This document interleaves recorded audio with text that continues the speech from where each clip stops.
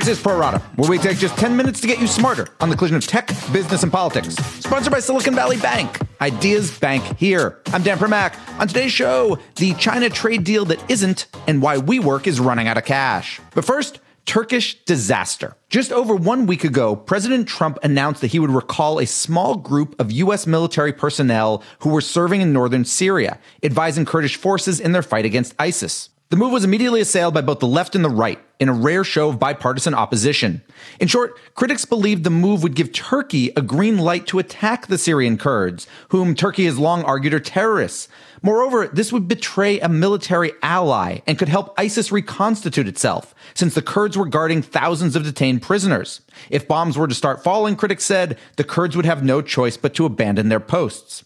And what we've learned in the week plus since Trump's decision is that the critics were right. Turkey has attacked. Civilians and Kurdish fighters have been killed, and ISIS prisoners have escaped.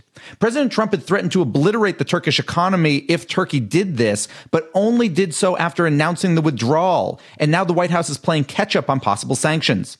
The bottom line here is that this is fast becoming a humanitarian, foreign policy, and national security disaster, all based on a surprise decision that hasn't been adequately explained and few can understand. Yes, President Trump campaigned on pulling America out of foreign entanglements, but just days after his Syria decision, he announced the deployment of more than 1,000 new troops into Saudi Arabia. So what really happened? In 15 seconds, we'll get the backstory from Axios' Jonathan Swan. But first, this. This episode is brought to you by Silicon Valley Bank. Know everything about coding, but not so much about banking? For more than 35 years, Silicon Valley Bank has been helping high-growth companies navigate through each stage of the startup journey. Stay tuned to learn more. Silicon Valley Bank. Ideas bank here. We're joined now by Axios' Jonathan Swan. The gist of your reporting last night is that Trump, for the last 2 years, kept saying to Erdogan, go ahead and attack, but you'll own it, and never thought he would actually go ahead and attack.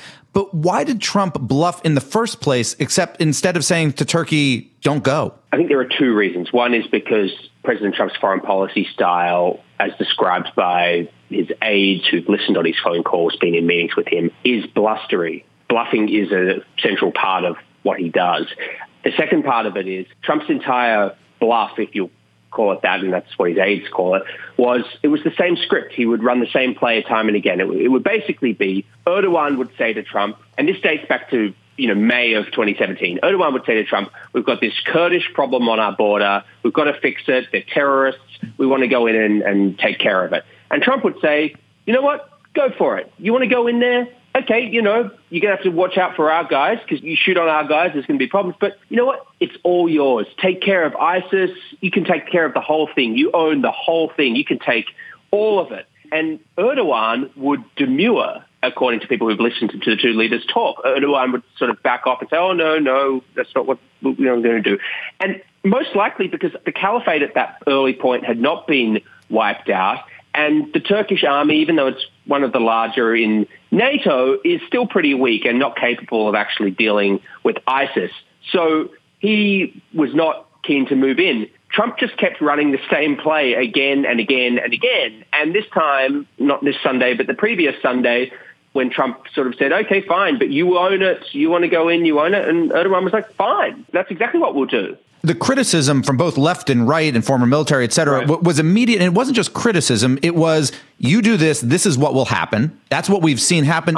Did Trump not realize in the moment what was coming? I think part of the problem here is Trump really doesn't care about the Kurds. Trump wants out of the situation. In his mind, he can put a big tick next to clearing out the ISIS caliphate, and he just wants to get U.S. troops out, full stop. So even in those early conversations when he was saying to Erdogan, okay, you want to go in, but you own all these problems, he would then, in the next breath, say, but you know what? I never wanted to be there in the first place. And, my guys tell me we're winning and we may not be there for that much longer. So he was already starting to slightly turn on the dimmer of that green light back 2 years ago. So it's not like Trump was desperate to keep Erdogan out of Syria. He was telling him it was a bad idea. Politically, though, wasn't he desperate to make sure ISIS doesn't reconstitute? If you go back to the 2016 campaign, defeating ISIS, he runs a massive risk. There's 12 months till the next election. If there's a reconstitution and an attack, let alone in the United States, that destroys, Trump's 4 years of foreign policy success in his mind. I just don't have reporting to know what was going through his mind when he said this to Erdogan on Sunday. But my understanding from people who've spoken to the president in the last 3-4 days is that he is starting to realize that the result of that phone call is a disaster on the ground. And we are now seeing these reports of ISIS prisoners escaping because the Syrian Kurds being redirected. They're fighting the Turks and they can't do both, guard the prisoners and fight the Turks. So my expectation, based on my latest reporting, is that the president is going to support heavy sanctions on Turkey, largely because he has no choice. Congress is likely to have an overwhelming bipartisan majority on this. President Trump has angered the Hill, Capitol Hill, almost more than I've seen at any point in his presidency. I could probably compare it to Charlottesville. It's so intense, and probably worse, actually, because you have people like allies like Lindsey Graham and Marco Rubio, who the White House just totally blindsided with this decision. I talked to Lindsey Graham last week. Just think about this. I said to Lindsey Graham, how did you find out about the president's decision to withdraw the U.S. troops from northern Syria? I mean, this is your pet issue. This is what you care about. You talked about this with the president. You've been an ally. He said, you know how I found out? They announced it Sunday night. Lindsey Graham was asleep, I think, when they announced it. He wakes up Monday morning to a phone call at 6 a.m. from, I think it was an aide, it might have been a friend, saying, you'll never guess what they've done. That's how Lindsey Graham, one of the key allies in the Senate, Republican allies, found out about this consequential presidential decision. Are you surprised by Graham this morning? Because he seems, and maybe I'm reading it wrong, in responding to that threat of sanctions, severe sanctions that you said, seems to be kind of saying, well, good, okay, then things are okay. If we put the sanctions on, then the huge blunder is Band-Aided over. Look. Lindsey Graham is walking a very delicate line. He's trying to keep the situation so that President Trump continues to take his phone calls. So he's kind of walking this delicate line of not being too critical of President Trump. Lindsey Graham knows very well what a disaster this decision was, and he thinks it's morally indefensible and awful. He is trying to make the best of a really bad situation. If you analyze his Fox and Friends appearance this morning, it's sort of audience of one. He's blaming all of this on Turkey and Erdogan. He's absolving President Trump of responsibility, and he's praising President Trump preemptively for supporting sanctions against Turkey. And I don't know if it's wishful thinking or if he really believes this, but he's also saying that he thinks that the sanctions will stop the bloodshed and pull Turkey out. But the most important line in Lindsey Graham's appearance this morning on Fox and Friends was none of that.